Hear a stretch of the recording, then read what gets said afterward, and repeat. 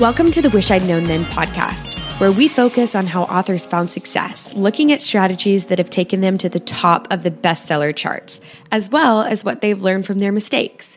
Because being an indie author is more than knowing the latest marketing trend.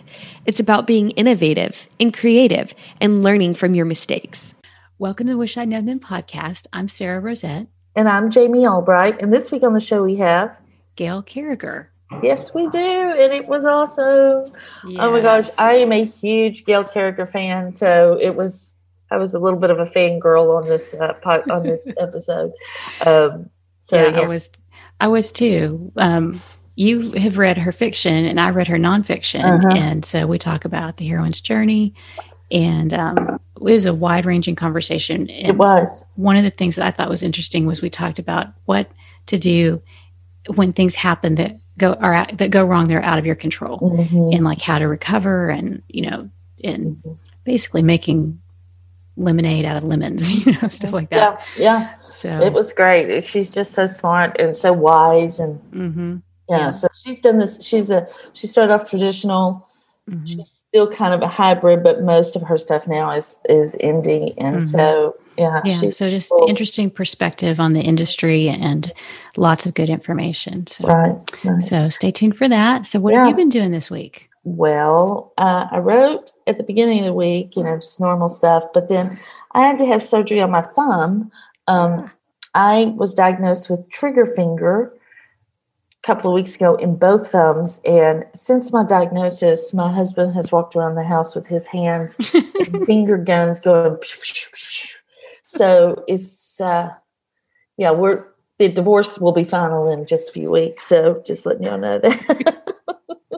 No, it's just been really painful. And one of my thumbs, they did injections in the thumbs, and those ligaments get caught or somehow frozen up. Anyway, one of them was doing okay. It's still painful, but I could live with it. And the other one just kept getting worse, and my left thumb kept getting worse to the point where I just couldn't use it at all. And so I had the surgery. I was kind of worried because, of course, we make our living with our hands, and but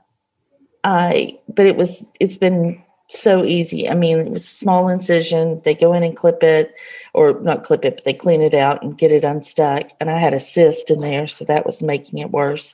And then by the second day, I was able to use my hand even after the surgery, but by the second day I could use my hand. It's painful at the incision side a little bit, but it feels so much better. So I'm really hopeful. And then while I was asleep, they gave me another injection in the other thumb, and they must have gone because it can only go so deep because you're awake and going, stop. But while you're asleep, they can just jam it in there.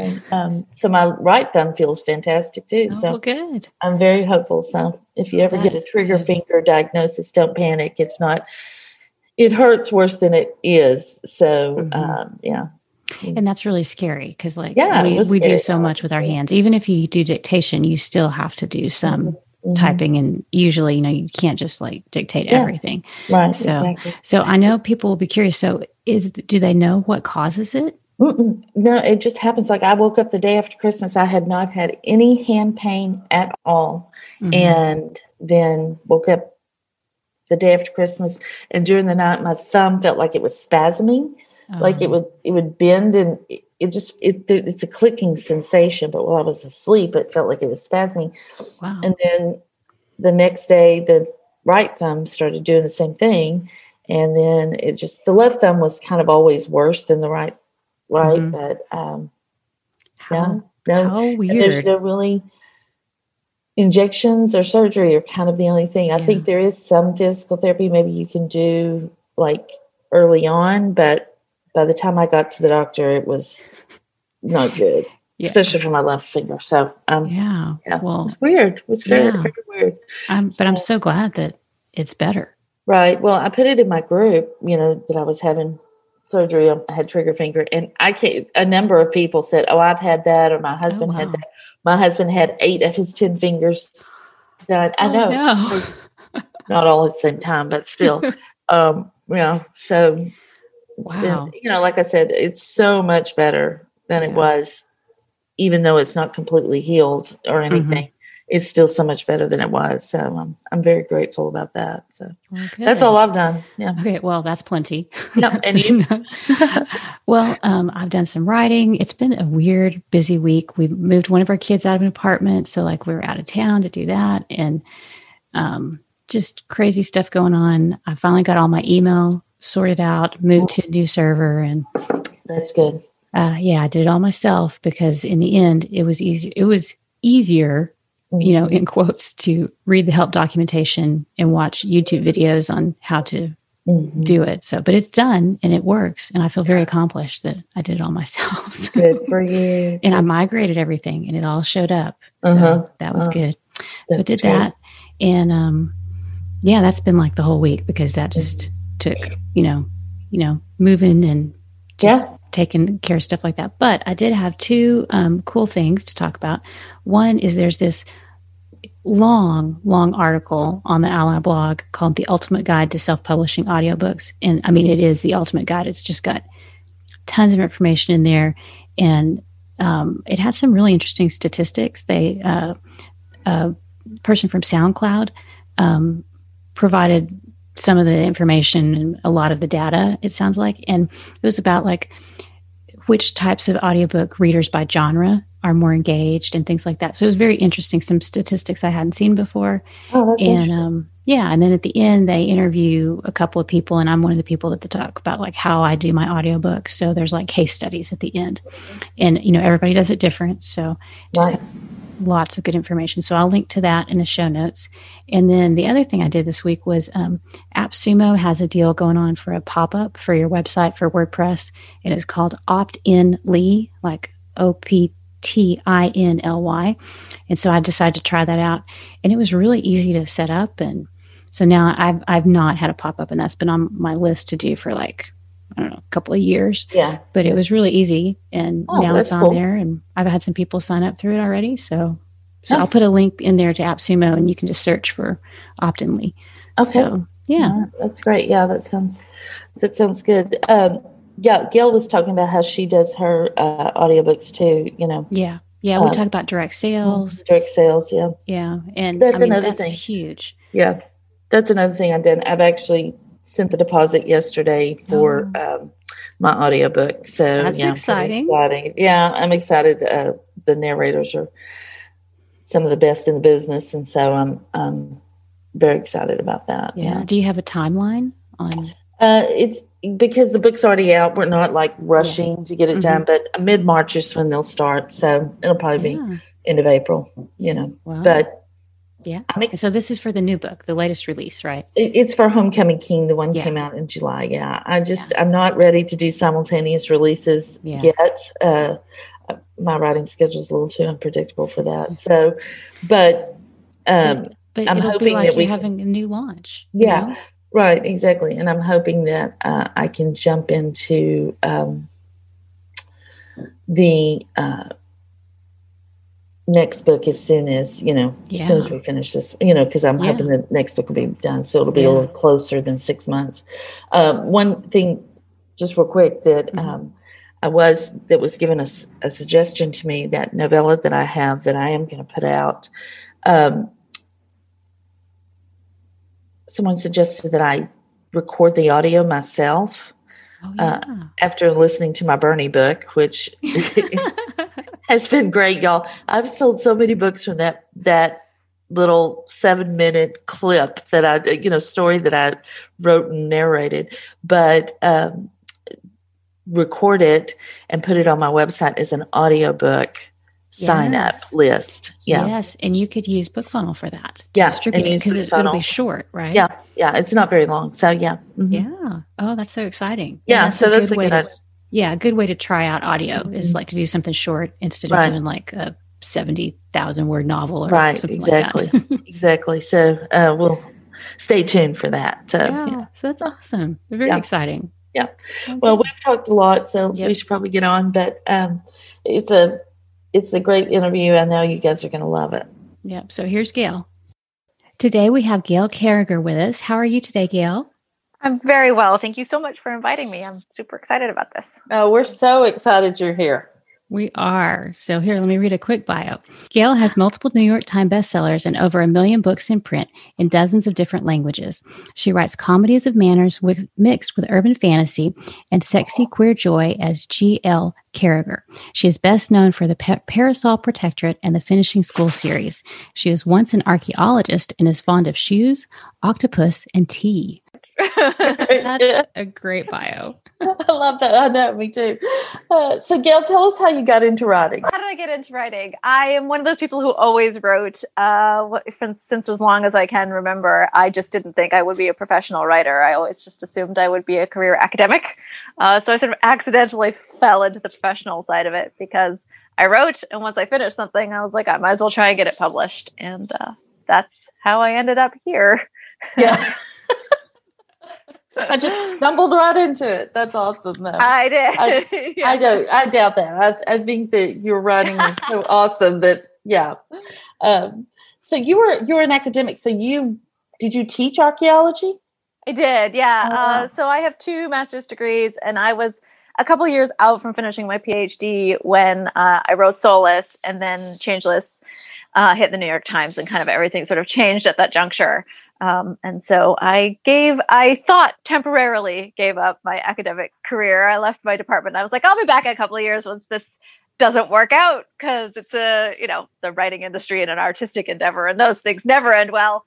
And 12 years later, occasionally my professor will be like, your teapot's still here, your desk if you want it. And then she retired recently. So I think that chapter is definitely closed. Yeah. Your desk is pretty dusty. Yeah.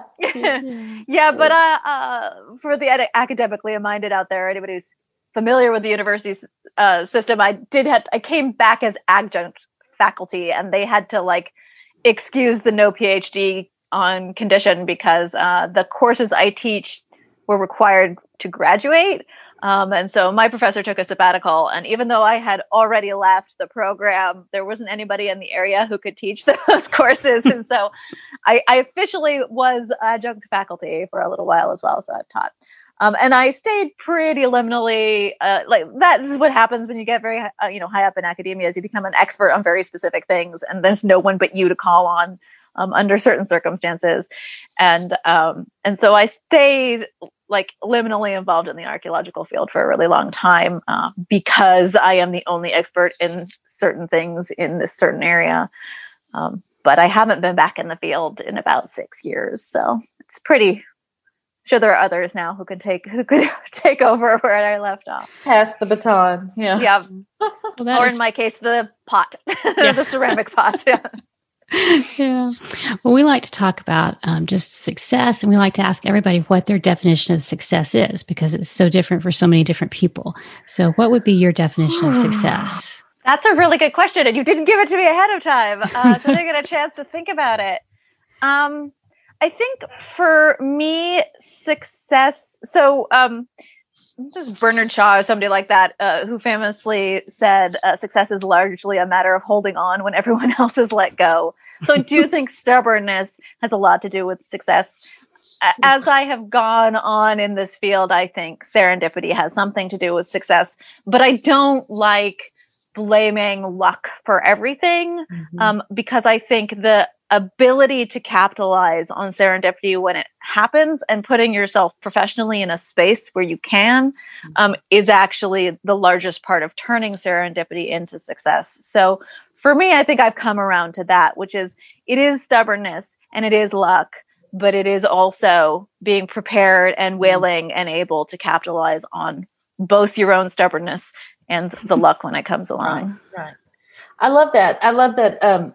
Being prepared, being prepared, and then knowing you're prepared to step, and then stepping up. Yeah. Because I think there are a lot of people that are prepared that they never take that step. And taking the risk. One of the things that I've come around to later on in life as well is just embracing failure. I think a lot of times the mistakes I've made, I've been able to convert into successes, or at least testing the system in some way. I'm obviously I'm an archaeologist, I'm into data.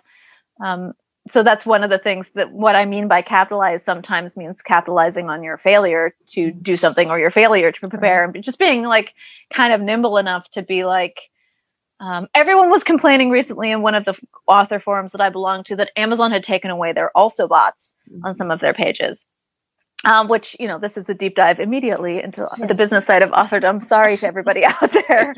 But everyone was just like freaking out and complaining about it. And me, being me, I was like, you guys, this is a perfect opportunity to monitor your sales really closely and see how much organic sales you're actually getting from those also bots. Like if you see a major drop in sales, yes, that's bad. But also it's telling you something about Amazon's algorithm working in your favor when the also bots are up there. But if you don't see a drop in organic sales, then the also bots don't matter anyway. So you don't need to fret or freak out. And that's kind of, but that is the mindset of somebody who, has been 12 years in the game and is like, oh, okay, so something's going terribly, terribly wrong. What can I do to try to turn it to an advantage somehow? Right. Yeah. Right. And that's the whole thing behind this podcast is seeing what we've done right and what we've done wrong and learning lessons from both. So we are all into that. That's wonderful. Great.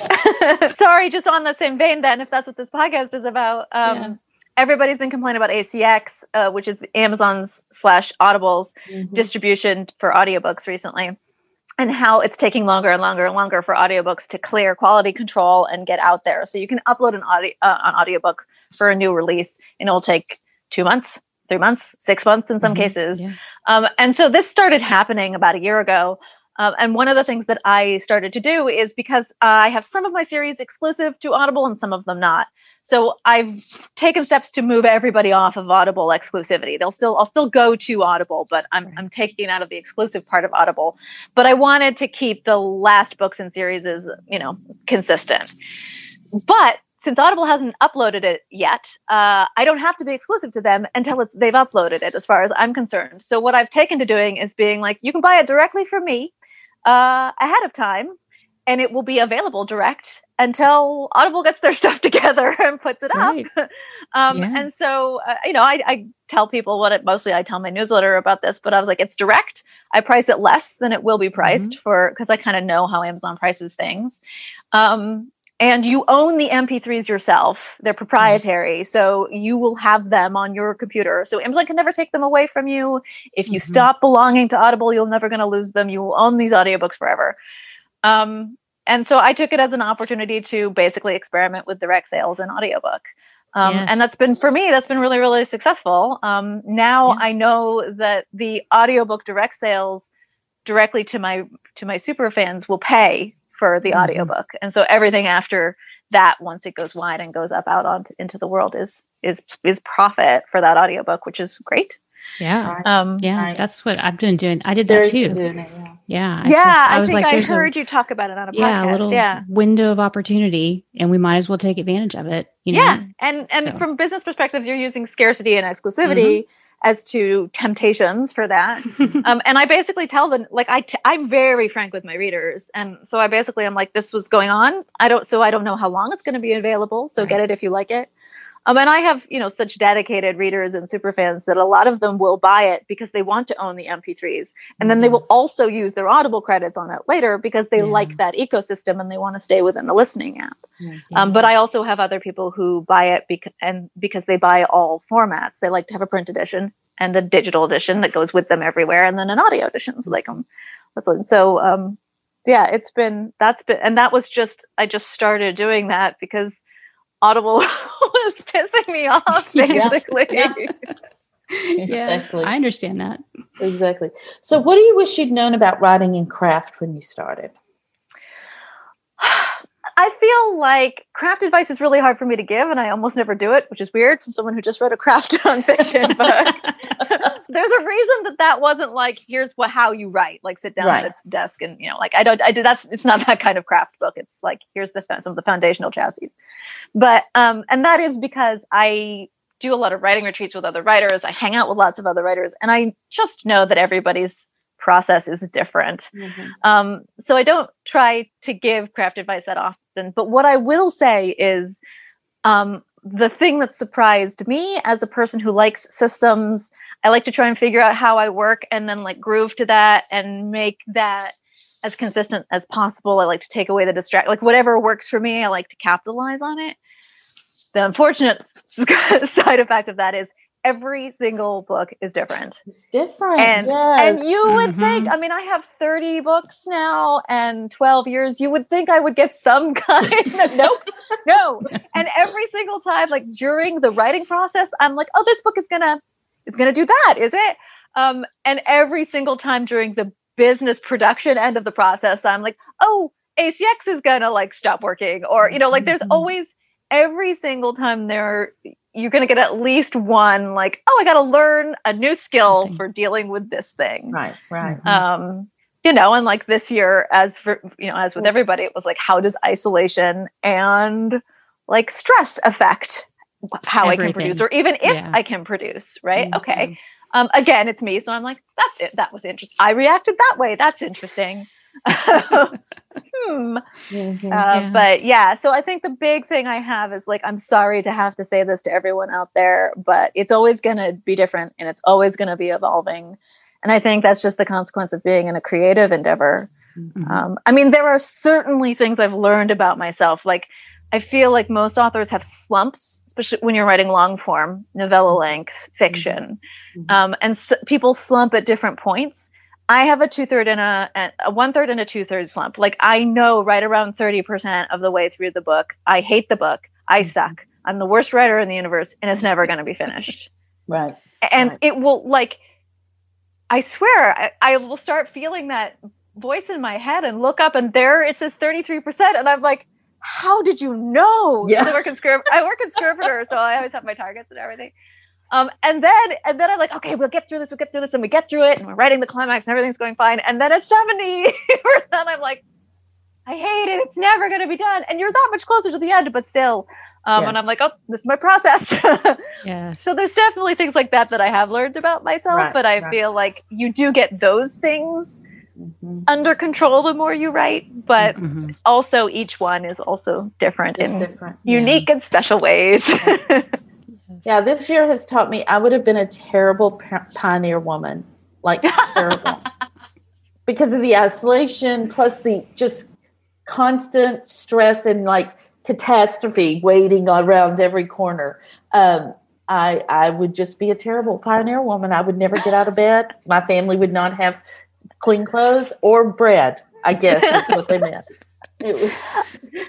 I think about that in terms of like, because I studied ancient cultures, like in terms of the stressors, particularly on women in ancient cultures, and what it's like to be in kind of more survival mode, but also how you lived a lot closer to death in the past, and it was more imminent, and most women would have lost children, everybody would have lost their parents younger and more frequently, and that sort of thing. And so like I think the transience of existence in the past probably mitigated stress to a certain extent. I don't know, because I didn't live like that.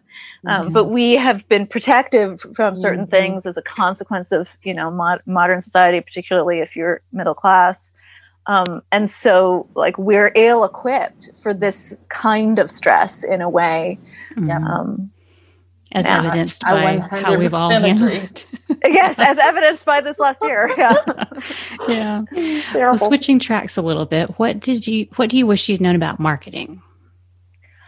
Oh, so much. I read an interesting article several years ago now that was talking about San Francisco Art Institute here in California, and they were instituting a mandatory course on small businesses that if you graduated with a degree in art, you had to have this like small business course, which was everything from like financial planning, LLCs, grant writing, that, that sort of thing. And I wish everybody in any creative field got that.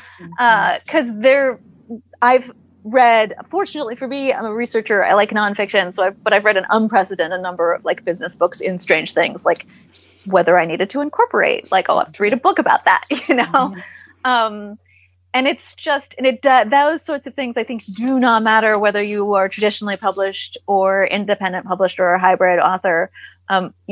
you will benefit from knowing those kinds of things, even if what that knowledge is going to take you towards is choosing the right expert to handle it for you. I am a great believer in like having as much foundational knowledge as possible, but also a great believer in like I like to know how the combustion engine, but that doesn't mean I'm gonna I like to know how it works, but it doesn't mean I'm gonna change my own oil. Like I'll find someone to do that for me.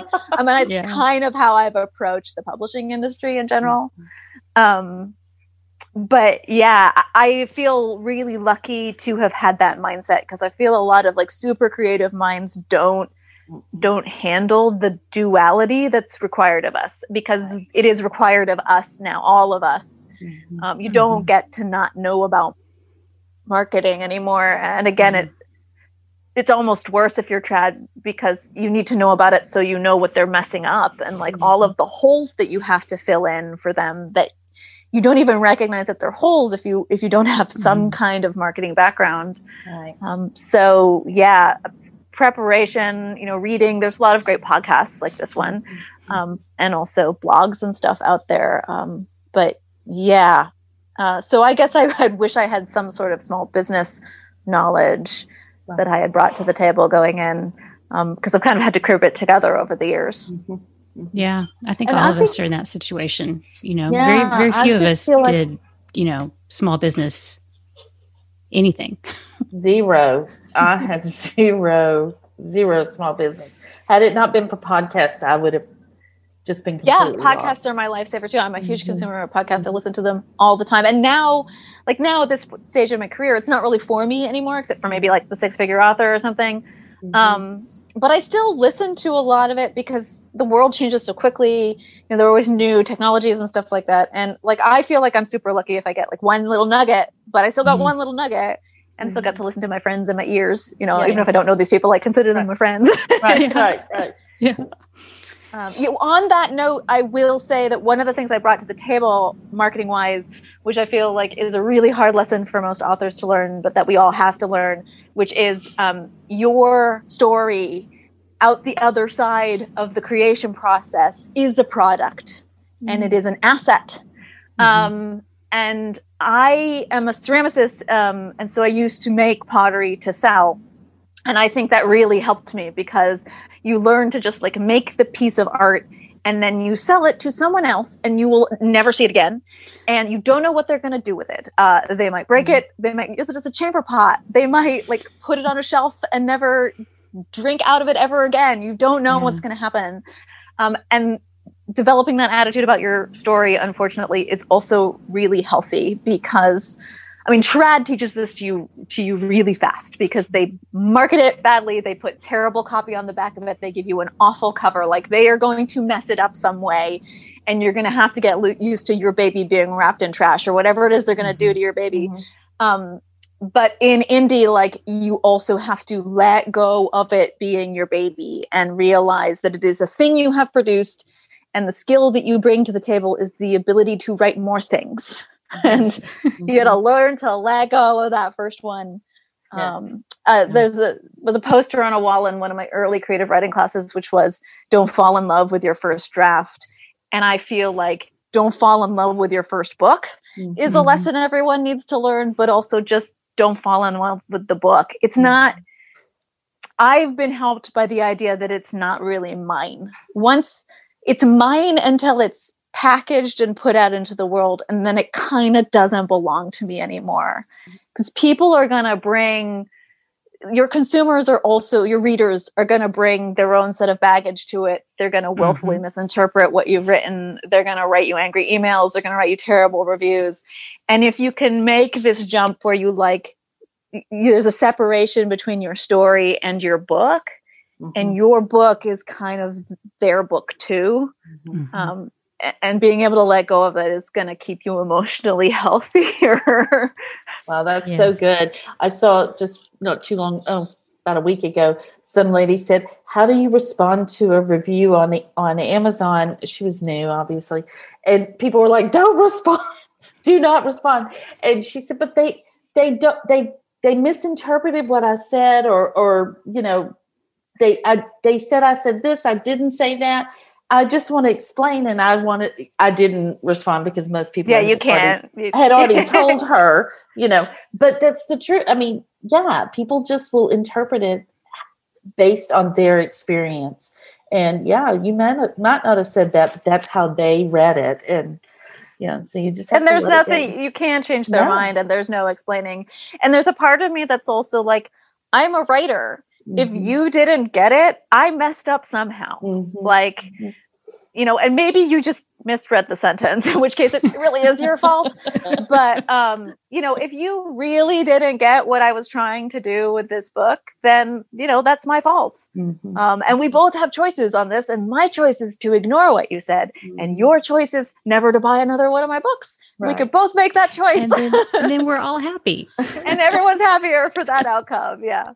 The worst is when they say, I didn't like this, or I didn't, I don't like what she did with this or whatever, but I'll read her next book. And I just want to go, no, don't really. It's not going to get any better. It's okay. I've taken to being like if someone writes me an angry note or said something nasty on the internet, I've just been like, here's a whole list on my blog of other authors I love that like maybe don't make those mistakes. Try them.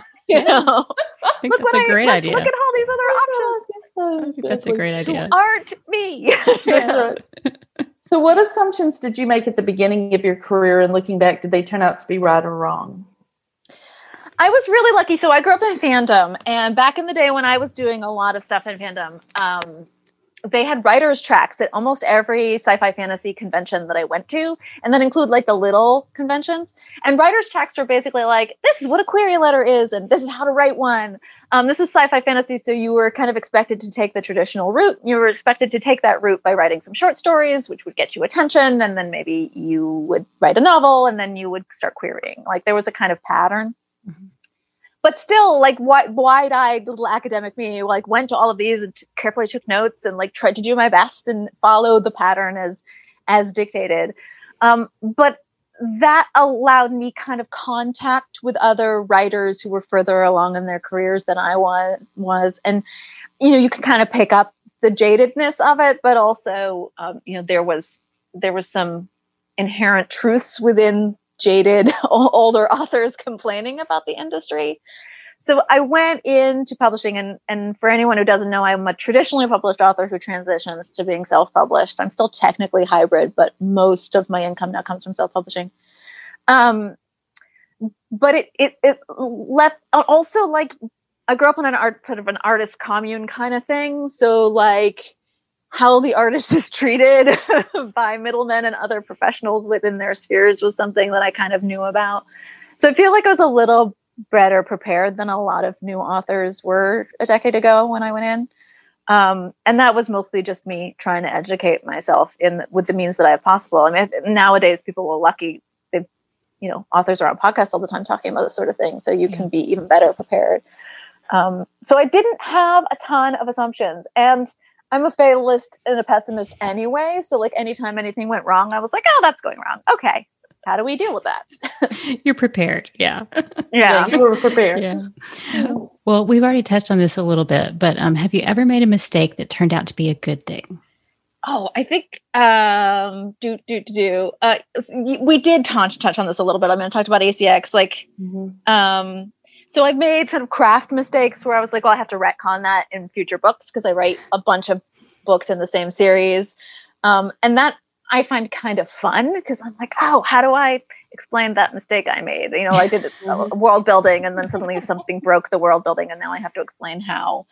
So I do that in fiction quite a bit just because, with 20-something books in the same universe with lots of crossover characters and crossover elements, it kind of gets hard to keep track of things after a while. And with like super obsessive fans, someone's going to spot your mistakes. They help you out. I have taken, I've absorbed some of those super obsessive fans and turned them into beta readers and been like, okay, let's try and catch this before it goes out to the broader audience. Yeah, I mean, I mentioned the Amazon also about things and stuff like that and Audibles. And that's kind of mostly the lessons I've taken is just been like, I've really tried to train my brain to think in terms of when something goes wrong, how can I capitalize on that? And one of that, like the two advantages that I have under those circumstances are a very healthy newsletter list and direct sales. So I would say those are two things as an author I would consider. The direct sales maybe is slightly later on in your career. You don't necessarily need that right away. But my only huge regret as a longtime author now is that I didn't get my newsletter going early enough. And I don't care how little you have out into the world. Training yourself to start a newsletter, to do one regularly, and to get people onto it is like the single most important thing for your long-term career, if long-term career is what you're after. Yeah, that's absolutely. And that is a theme with all of our guests. I mean, it comes up again and again. And the piece of advice I would give that I think a lot of authors don't give, and this is because I come from the traditional route, and I was a front list author for my publishing house, which means they sent me on book tours and stuff like that, is take a physical sign-up sheet for your newsletter with you when you do in-person events. Don't do a digital one. A lot of newsletters have a digital option. There's a psychological human thing about touching somebody else's technology. So you can't have your iPad out and expect people to sign up for your newsletter. It must be a pen and paper. Also, it gives really shy people something to do while you're signing their books for them. And so they don't have to make small talk.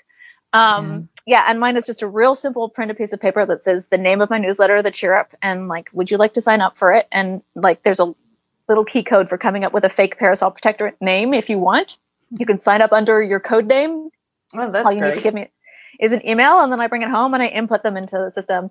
That is the thing I wish I had done sooner, because I did massive in-person events earlier on in my career and I did not capitalize on that.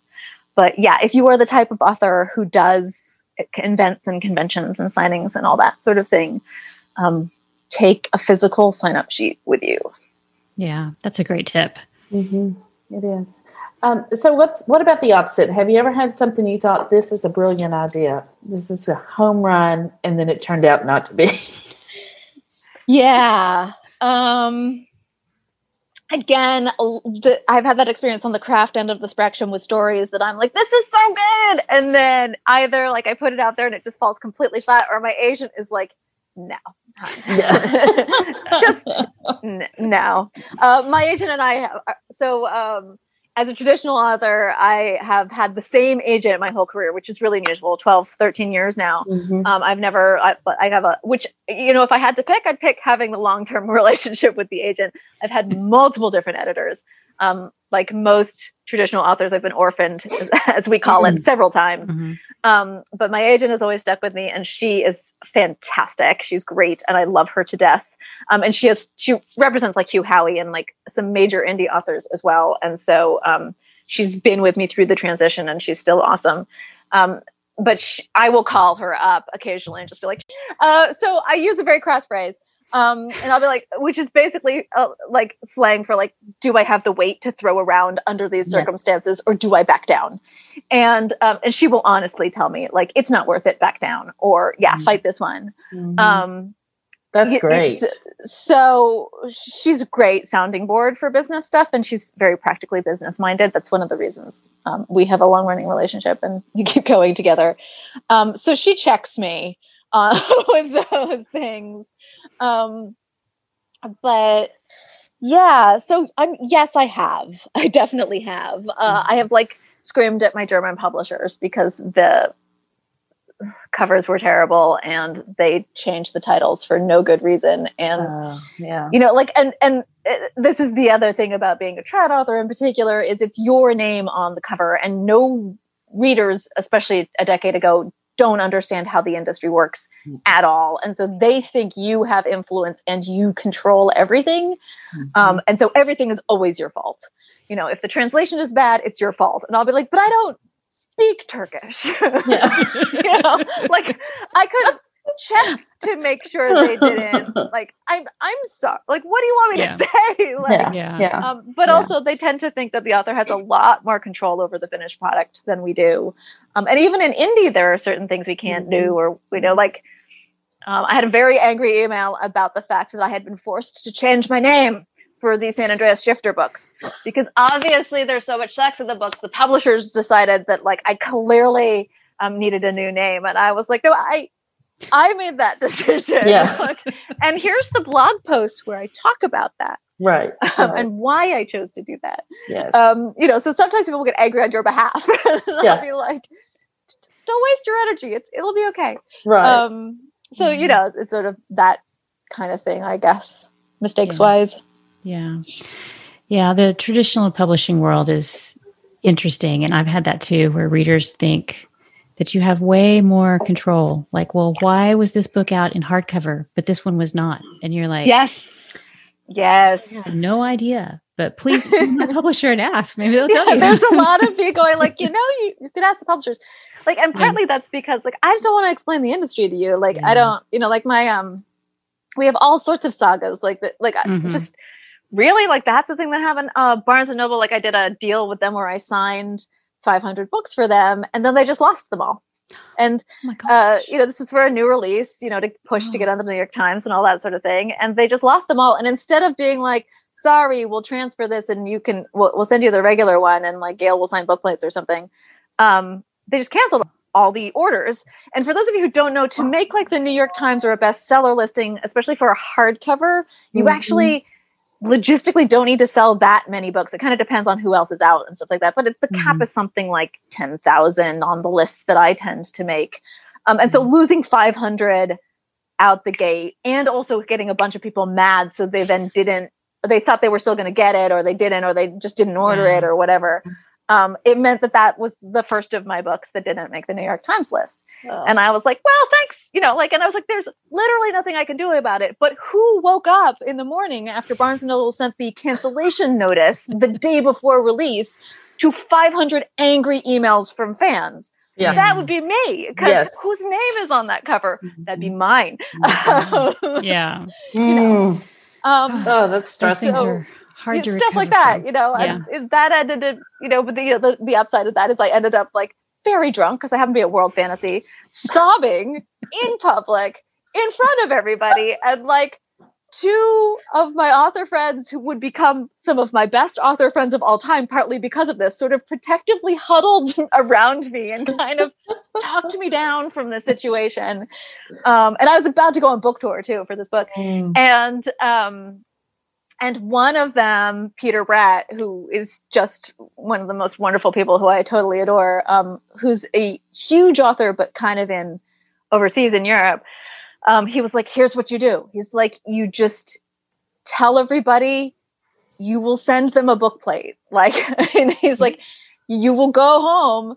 And I was like, you're absolutely right. Like, everyone knows I'm on book tour right now. And so I just like had a little email I sent everyone that was basically like, I'm so sorry this happened. It really isn't my fault. Yeah. But as soon as I get back from book tour, I will send you a book plate if you send me your email. And so, Barnes & Noble messed up. I went home. I signed about 300 book plates and was out the expense and the time and the stamps and everything. Just mailed them off to everybody, because I was just like, this is the only way I can make reparations, and I have to do something. Right. I should have gotten all those people on the newsletter. Yeah, but I think that's an important point, in that whether you're traditional or indie, we're responsible for our career. Like it kind of goes back to your whole, have you made a mistake or have negative things happen and, they turned out to be good. We're responsible for our mindset, the way we process it. I mean, yes, we can get drunk in public, and that's a Thursday for me. But then we have to pull ourselves together and go forward if we're going to continue in this business, because there's stuff like that all the time. I mean, constantly, not like that, but big stuff that could derail us easily if we don't check ourselves and then get back to work and do the things. Yeah. And it's really hard because, I mean, we talked about this again, like, to be a creative and be like, okay, it's like this terrible thing happened, and I have people writing me very angry emails about something which is totally outside of my control. And tomorrow I have to get on a plane and do 10 cities in 10 days in front of crowds of people. And feel good about myself. And feel good about this book that is being like screwed over. Yes. Oh, that's terrible. You know, and but like you have to do that. And like and that in your career it's going to happen constantly. And that's like right back to that other mindset, which is like let go of the book. The book has happened. It's out in the world or not out in the world, depending on like decisions that others are making for you. You know, like I mean, I had authors who went through Amazon fail when Amazon just was in contract negotiations with various big publishers, and then just like one of my best friends had a release come out. He was Macmillan. Macmillan was just Amazon took the buy button off of all Macmillan books for like a month, and he was like, "Oh well." Sad. You know, like well, there's always things that are out of our control. Exactly. And we just have to figure out the best thing we can do, like mourn before the horrible thing that happened and then go on. But realize, you know, the answer as a creative is that there's always another book around the corner. That is very true. And you get to have that, and that's kind of exciting. Yes. So talking about more books, we want to talk about your new nonfiction book for writers called The Heroine's Journey. So can you, for people who aren't familiar with this, can you just give us a quick little, I don't know if it's possible, quick little summary of the difference between the hero's journey and the heroine's journey? Because they are very different. They are very different. And this is one of those things that, like, the reason I wrote this book it's so big, right? It's because it's such a huge topic that I was like, gotta write a book about it. So I, like I said, I grew up in cons, and I have always been part, like, liminally as a fan, and now as a writer, part of the writer community in the sci-fi fantasy world in particular. And the hero's journey is talked about a lot. I'm also an archaeologist. I have a minor in classical because I was originally a classical archaeologist. And one of my focuses was gender and mythology for one of my various minor degrees. And so I mean, we were taught this anyway, but I learned about the heroine's journey as part of that process. I learned about both the hero and the heroine's journeys, specifically when sourced in ancient myths from sort of the Mediterranean region. And so I came to conventions assuming everyone else had those two in place as like narrative chassis. You know, it's like going to a museum and seeing the classical artists, you know, from the Renaissance period or whatever, and like knowing the religious iconography that they're drawing on, or the Roman and Greek mythology that they're drawing on for their paintings. Like if you got it drilled into you, you kind of like, what do you mean you don't know this stuff? And so I would go to these cons and people would talk about the hero's journey, and I would be like, yeah, but the heroine's journey, blah, blah, blah, blah, blah, blah, blah, on panels. And everyone would be like, what is the heroine's journey? And then there would be a hand up in the audience and someone would be like, is there a book? And I'd be like, no, there's not a book. There are books about the heroine's journey, but they're like Jungian, you know, psychological solo journey analyses and stuff. As this happened for a decade until I was finally like, well, I guess I have to write the book. So I wrote the book. But the source difference. So if you know the hero's journey, you know it is this sort of pattern of withdrawal and return. But like from a narrative perspective, from the perspective of somebody writing this journey, it has very interesting things to say about what drives a journey, what is the strength and weaknesses in your hero and your villains, and how depictions of power are within the context of the journey, which these are things that as writers we think about because they are the drivers of conflict and plot. And so when you are analyzing the hero's journey from a sort of writer narrative perspective, those are kind of the things that, for me at least, you want to think about. So, for example, a hero is increasingly isolated as part of his journey, and I'll use gender binary for the sake of ease, but a hero can be female or male or non-gendered or agendered or anything in between. The term hero is for the archetype. And so he, for lack of a better pronoun, goes on this journey, is increasingly isolated, and as a result of his isolation becomes increasingly strong. So a hero becomes stronger the more self-reliance he has. And he usually ends his journey with a one-on-one battle or an extreme fight with the villain that results in him being victorious and achieving a boon of some kind. In ancient mythology, it's often a physical thing, like a sword or an herb of immortality or some sort of vehicle of power, which he then brings back to his civilized world that improves the world and makes everything better as a result of his actions. And there's nothing innately, I'm not making a moral judgment on these. That's kind of what, and there's something very exciting about this narrative, and it is very endemic in Western pop culture in particular, and you can think about suspense novels and action movies and all of these things. And you've seen this many, many times. Recently, Wonder Woman, for example, is a classic hero, like truly classical classic hero. She's even a demigod, which is something that all of the ancient Greek heroes were. And often the hero, as a result of his journey, no longer really conforms or fits into society. He has gotten so isolated and he's so extremely good at what he does, which is usually violent, that he doesn't really fit into society anymore. And so he must continue questing. He must leave civilization and return out and continue questing, continue his boon, or he self-destructs and he ends up in Pathos. This is the classical journey. And so, but you'll often see this in modern narratives as well. You can think about like Lee Child's, Jack Reacher? Like those kinds of books. Reacher never ends up with anybody. He can never have a partner. Like she is always going to have to die because he must be isolated because he's powerful when he's isolated. And so, he has a problem. These heroes often have problems with connections and intimacy. They're always left going at it alone. I mean, I love the Bourne series personally. Yes. But again, increasingly, constantly isolated, like must self-rely. Will establish connections and then those connections will die. The hero always loses his mentor, those sorts of things. So those are drivers for your narrative if you're writing those narratives. The heroine's journey also has these same patterns of withdrawal and return and visits to the underworld. But her motivations and her drivers and her definitions of success and strength and victory are completely different. In fact, they're kind of the polar opposite to the hero. A heroine is used as a chassis for things like romance novels exclusively. All romance novels are heroines' journeys by their nature, but also a lot of successful Bildungsroman or coming-of-age narratives that are in young adult books. And also in a lot of strange things that you might not think of, like cozy mysteries, buddy cop dramas, and those sorts of things. And that's because what the heroine's journey is about strength and connection.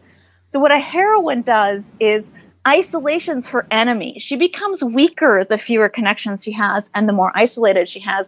Instead, what she tends to do is gather people around her who all have different strengths and weaknesses that she learns to accommodate and activate and balance against herself and her own strengths and weaknesses. She networks, she information gathers. Spy characters are often heroines because they're really good at connecting with people and then collecting information. And so her success then and her ability to achieve this goal is as this kind of networked community. And so what she's very good at is asking for help, which is a psychologically really difficult thing for modern American society in particular to comprehend as a strength, but it is a strength. To know when you need help and be able to ask for it is a strength, especially in the heroine's journey. And so you see these heroines so their conflict then is people so the bad guys are trying to isolate them. And if you think about romance novels, or if you think about something like the Harry Potter books, which are classic heroine's journey, Harry is always in danger when he's by himself. Like, he always gets isolated, and his friends have to come help him out. Hermione has to be there and give him advice, just to go to the library and research something and bring that to him. Or Ron has to come in and be comedic and help him and find the sword and bring it back to him. Harry is also always stronger. And so you end up with heroine's journeys great moments of power and emotional resonance are group gatherings, family dinners, weddings, sexual encounters. Those sorts of things are moments of strength in these narratives. And so as writers, what we search for as a toolbox when we're encountering writer's block or something like that is going to be completely different between these two journeys. So it kind of behooves you to know which journey you're on, because then the toolkit you have access to is going to be completely different. And I kept, talking to creative writers who are they didn't verbalize it this way, but essentially they would be isolating their character, and then their character would start to suffer from inertia. And I'd be have you considered the fact that you're probably writing a heroine's journey? And so you need to stop isolating them, and instead you need to introduce a new character that's going to give them a bit of information that they need. And that's going to push them to move in a new direction. And that's just because if you're writing a heroine, she needs contact with people. So yeah. So that was a long answer. That was so interesting, though. But I loved it. Yeah. Because that's something that I was not familiar with it. And when I was reading your book, I was like, oh, yes, this is because I write cozy mysteries and historical mysteries. And so that's that's exactly what my characters do, So it was great just to see it all written out. And I just wanted to pull out something else from the book. You say the heroine's journey, when critically reviewed or discussed, tends to be viewed as smarmy, silly, frivolous, sappy, cheesy, tropey, effeminate, and weak. And I just want to say thank you for calling this out, because I see this over and over and over again, especially when people talk about like reading romance or cozies or things like that. They'll say, well, I just needed a palate cleanser, or I've been reading a lot of dark, gritty things and I needed something light. It's like they're making an excuse for reading these things. Or they'll say, well, I only read romance, when I'm, down or something, when I need and so I'm just thankful that you pointed that out. And I think that hopefully we can kind of change, like even as an author, I'm trying to change the way I talk about my books and be like, this is, because if you look at a thriller like Jason Bourne, someone that would be in that situation over and over and over and over again, that's probably not realistic. And people criticize cozies for not being realistic. But there's so many things that, I feel like we just need to get over that, and just move on. It's very interesting to me because of that, like specifically the word tropey, which is thrown at romance a lot. Part of that, I think, is because, at least now especially, writers recognize that they use tropes in romance a lot, but so do readers. And readers are like, oh, I really like the friends to lovers trope. That's something I read for and I really enjoy it. What people who read suspense or like crime thriller mysteries or, various other things don't realize is that there are just as many tropes going on in those narratives. You just pick them up and read them because you enjoy them without really realizing how much trope is going on. And I've been thinking about this recently because I've been watching a romantic suspense, which does not get translated to the screen very often for good reason. It's a really hard demographic to hit. Usually you get romances with like a cozy mystery subplot or something, or you get a suspense with maybe a romance thread. She will probably die if it's a real suspense, but or he, depending. So romantic suspense is unusual. And this particular series, I'm not sure if it is being successful, but it's still interesting to watch. But as part of that, I have been noticing some of the visual tropes that mysteries use in particular, which I've never really paid attention to before. I'm a consumer of cozy mysteries in particular. I love British cozies. I was raised on them. But things like the zoom in on the clue or the red herring, depending on what it is. And you're like, oh, of course, that's in all of these. And there are descriptive tools for that when you are writing these kinds of books, like how you write them and what character archetypes you're using. Whether it's hero or heroines, they're there. They're in those. And they are merely satisfying your audience's expectations, whether you are the audience or you are the writer for that audience. And there is an audience and you're writing for it no matter what. And sometimes the audience is you, but you also have tropes and things that you like. And sort of recognizing that and realizing that all you're doing is providing a satisfying read to somebody, and somebody's satisfying read is a hero's journey and other people's satisfying read is a heroine's journey. There's nothing innately better or worse about either one.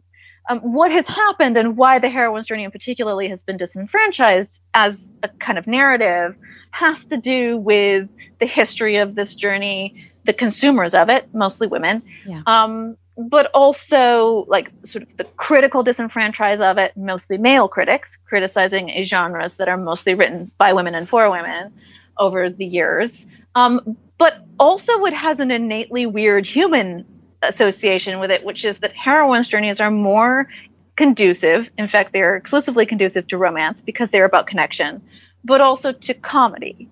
And comedy, if you write funny, is always critically disenfranchised. People just don't respect humor. think about like what wins awards, what wins literary prizes, what wins the Oscars every year. Yes, sometimes comedies take it, but most of the time, and I think as human beings, we tend to focus on the negative. But in a weird way, we admire the negative, like being able to make somebody feel sad or scared or sick to their stomach, or all of these sorts of things is weirdly admirable, whereas being able to make them laugh or feel happy or comforted is somehow not as good. It's I don't know, it's looked up to. It's not as admired. And that it doesn't have really anything to do with sort of the history of these genres as much as the sort of critical response to these genres does. But it is interesting to me, and I think it is just a human nature thing. And so when your fans are saying, like, I pick it up, it's partly like I have to sort of apologize for wanting to be happy and for wanting to consume something that makes me happy, which is really weird to me. And I was like, I don't know if we can fix that social flaw, because it's a deeply social flaw. So one of the ways I own it now is, when people ask me what I do, I tend to say I write commercial genre fiction, which is almost always heroine's journey. And like, because I kind of like to own the commerciality of it too. I'm like, I write stuff that people want to read and pay me for. Like, I'm not going to apologize for that anymore. I'm done with that. But the other thing I say is I write comfort reads. I write things that bring people comfort and happiness. And I am really trying to own that both as a writer and as a consumer. Like people will say, you should read this book. And I will say, will it make me happy? How will I feel at the end? Am I going to feel good about the world after reading it? Or want to slip my wrist? Yeah, because I don't want to, I'm sorry, I don't care how brilliant it is. If I don't feel good out the other side of that book, I just don't want to read it. And I'm just going to own that now. And I give everybody permission to do the same. That's right. I think that's terrific. Another part of the book that I enjoyed was your exploration of the Byronic, or the Byronic hero. Byronic hero. Yeah. And I just thought it was interesting how you compared, how you talked about how you can cross that type of hero's journey with your heroine's journey, and just kind of have all kinds of interesting complications. And I just thought that was very interesting. The hero can intrude into the heroine's journey. I mean, humans love a binary, which is one of the reasons I'm cautious about like gender inflection and identities. But because despite how much we love a binary, we don't exist in one. Sorry, everybody, we just don't. So not everything is a hero and a heroine's journey. I talk specifically about Black Panther as part of that. And there are others, I hate to say it, white folks, but there are other myths out there as well that like I don't have the skill set to explore. And I'm really hoping we get out of Africa, out of Asia, out of India, these like that are giving narrative foundations that are neither hero nor heroines to other cultures that we don't have access to. And hopefully we get access to going forward in the world. I merely wrote about the things I knew about.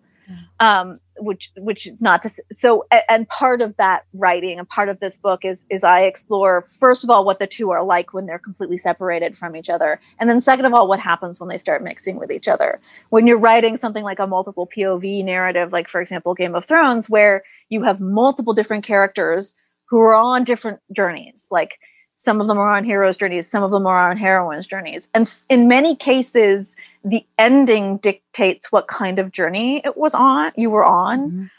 Sometimes you can be like, oh, they get stronger the more isolated they are. So clearly on a hero's journey, the female fighter character in Game of Thrones is clearly a hero because she's always stronger when she starts getting isolated. But as authors, especially if you're an author who writes like epic stuff or more complicated things, you're probably going to end up dealing with sort of intrusions of heroes and heroines. Buddy cop dramas are very interesting, or buddy dramas in particular are very interesting because you can have a hero. They're usually a hero and a heroine paired up with each other. And you can just think about like there's usually like the gritty cop who's solitary, who's divorced, who smokes and drinks too much. And then there's usually the like funny guy who has lots of girlfriends or is flirting with people or is happily married, and is the partner character, and they sort of bounce off of each other. And you can do that with something like Men in Black or what have you. Like you can have this, Captain Marvel was a buddy cop drama. So but that's a hero and heroine kind of working in concert with each other. You're never quite sure where those narratives are going until that heroine character is killed or not. Right? Usually that's what happens. Oh, and then you're like, oh, we're in a drama, or we're in a comedy. They end up together and happy. Yeah. One of them is converted. I mean, Men in Black, the hero character was literally stripped of his memory and converted into a heroine character at the very end and paired up, and off he went to a happily ever after. I mean, that's an interesting twist. I think that's so interesting. Just so many different varieties of ways you can combine things and work with it. It just has given me a lot of new options. So, yeah, and the Byronic hero is a very interesting character. I mean, you mentioned specific interest in him. He's in romances. This is the rebel bad boy who's often reformed by love. Mm-hmm. But you see, Wolverine is a great example of a modern Byronic. Batman as well. Yeah.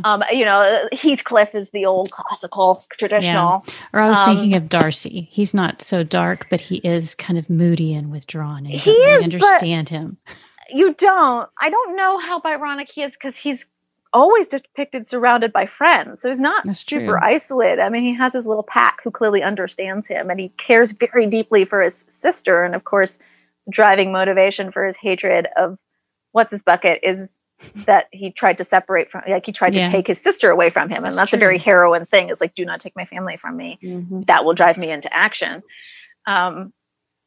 But yeah, the Byronic hero is an interesting character trope. Like, when a Byronic hero is in a hero's journey, he's quite self-destructive. And again, Batman is a classical example of that. When a Byronic hero is in a heroine's journey, he can often be redeemed by the heroine, which can go pear-shaped in various ways that I refer to rather crassly in the book.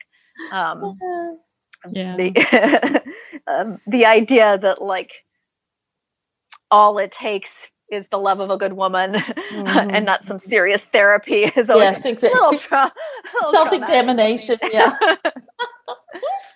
But yeah, I go into, so like, because I wrote this craft book from a commercial genre perspective, it means that I did have to go into the Gothics.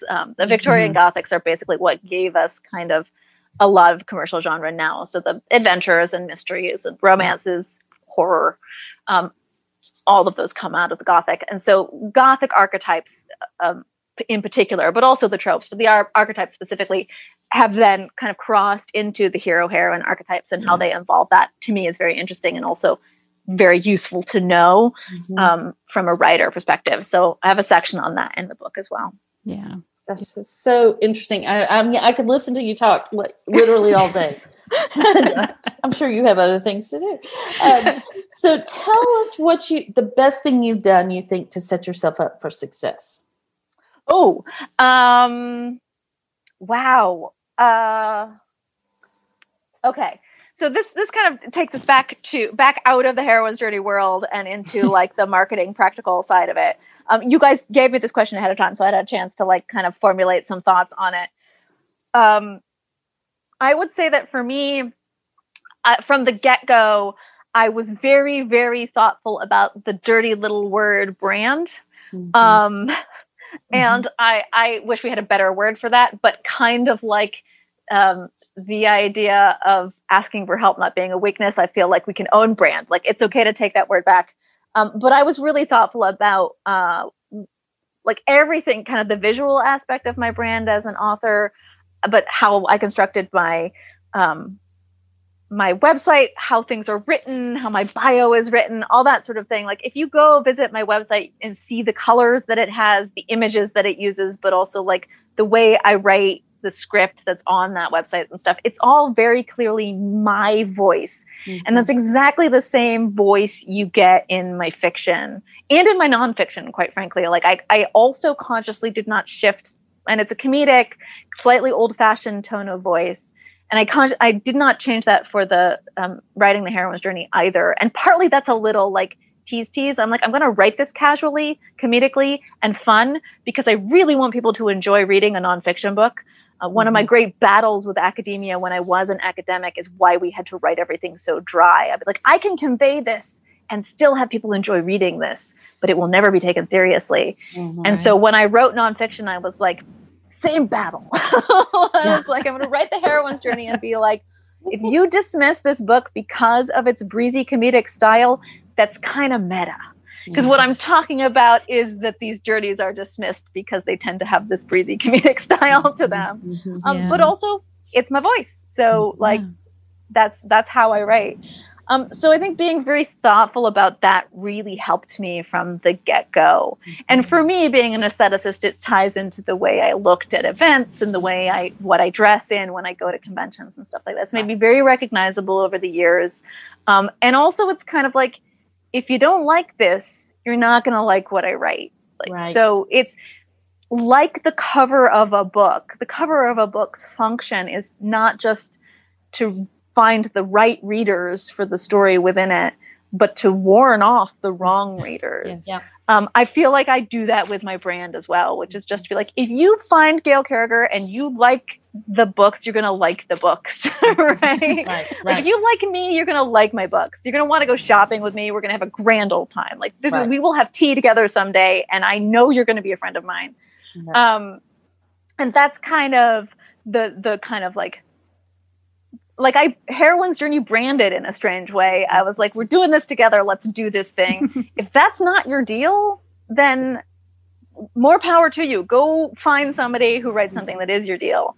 And I think I kind of sort of had that attitude from the very start. And that for me, that was really helpful because it meant when somebody hated, I was just like, I'm sorry, I'm not your thing. Like, I know I'm not people's things. Like I've had various relationships over the years, and I was like, I know I'm not people's thing. We're good. That's funny. Yeah, the fact that you needed to tell me about it is weird, but okay. Yeah, exactly. Since we don't really know each other, but okay. Yeah, exactly. It's like I'm sorry. That branding thing. I mean, I know what you're saying, but I think it's important, especially I think for indie authors, because it is that promise you're making to a reader. I mean, you're making that promise and it makes it easier for us to follow through on that promise when we have it lined up. Yeah. And I talk about this. I talk about reader betrayal and the contract with the reader as part of the hero and heroine's journeys in that book. But I feel like branding is kind of the public persona version of that. And it's really helped me in terms of like kind of behavior online and all those sorts of guidelines too, because I'm like, everything I do is for my readers. Like the heroine's journey is the only thing I've ever done for the author community. It's a terrible thing to admit. Publicly, mind you. Yes. Like I do this, I do podcasts, I do so talk I was about say craft, you're very generous with going on podcasts and helping authors. And so it's not the only thing. But generally speaking, on like Twitter, for example, I'm not on Twitter to talk to other authors. Like I love you guys, but that's not why I'm there. Like I am there to talk to my readers. And if my readers are on Twitter, they find me and I will share pictures of Victorian gowns and octopi, and I will talk about what tea I am drinking. And that is what they expect from me. And that is what they get on Twitter. And I am not going to participate in author pitch wars. That is not why I'm there. And I'm like that on Facebook. And I'm like that on Tumblr. And I change my attitude each location depending because they are specific in what they want from you as content creators. But I'm like that on Instagram. And I'm very upfront with that. I'm like, if you like literally on podcasts like this, I'm like, you can follow me, but you should follow me because I am modeling how to behave with readers, not because I'm going to give you advice as an author like that. Right. Otherwise, don't bother. Don't bother to don't sign up for my newsletter if you want craft advice. It's never going to happen. That's not why I do it. And that I like guidelines. So that kind of keeps me confined. I always know, I never run out of ideas of what to write in my newsletter, know exactly what's going to happen every month, that kind of thing. And for me, that's really good because it allows me to manage not only the expectations of people interacting with me, but my own expectations when I'm in those spheres. Very good. So good. Yeah. Yes. So where can people find out more about you? Well, there it is, right? My website is the best place. There's a contact page, and on it is everything. Any place you would like to follow me on, you can follow me on. But like I said, I don't talk about the craft of writing. So I don't talk about the business of writing. If you want that kind of thing from me, it only really happens in forums, like mastermind groups and forums and stuff. And only if I'm interested in participating in the conversation. So I am not your mentor. Sorry. I do this kind of thing in order to pay it forward. I wrote The Heroine's Journey in order to pay it forward. But I am on a lot of platforms in at least a limited way. You can always drop me a calling card. That is the best way to get my attention. It's basically an email set up on my website. The other thing I do have on my website is a resources dropdown that does include sort of, if I get asked a question often enough, I will write a blog post, even if it's a craft question. So there are a couple of like logs of resources of articles articles I've written on the craft of writing, the business of writing, beginning writing, and mid-career writing, like kind of random tips and tricks and things that I've run across that I find like I just get questions about so much that I will eventually write a blog post on the subject. So, and there's a drop down on my website for resources, and that's all there. So for the authors who are listening, I do have some articles and stuff out there. I'm going to run off right now and read those. I mean, they might not be like, I try and title them so like it's really clear, you know, like I have a blog post on how to use the WordPress plugin redirection as a universal link maker. Like, not everybody wants that, but occasionally it comes up in writers groups and people are like, what? And I'm like, yeah, you don't have to use Bitly. You can use it proprietary and you know, people's minds are blown, you know, so it's stuff like that. That's great. That's great. That is Thank awesome. you for being here. Thanks for having me. Yeah, it was so fun. And you were just so great. Tons of information. Yeah. Yes, I think people. I know. Really sorry. No, it's awesome. I think it's been great. And we will have all the links and everything at wishidknownthenpodcast.com. And we'll see everybody next week. Thanks for being here. Thank you again for having me. It was great. Bye, guys. Thanks for listening to the Wish I'd Known Then podcast. We hope this episode inspired you, empowered you, and made you laugh a little bit too. If you loved it, tell your friends about it. And if you feel so inclined, leave us a review. We look forward to being with you again next week.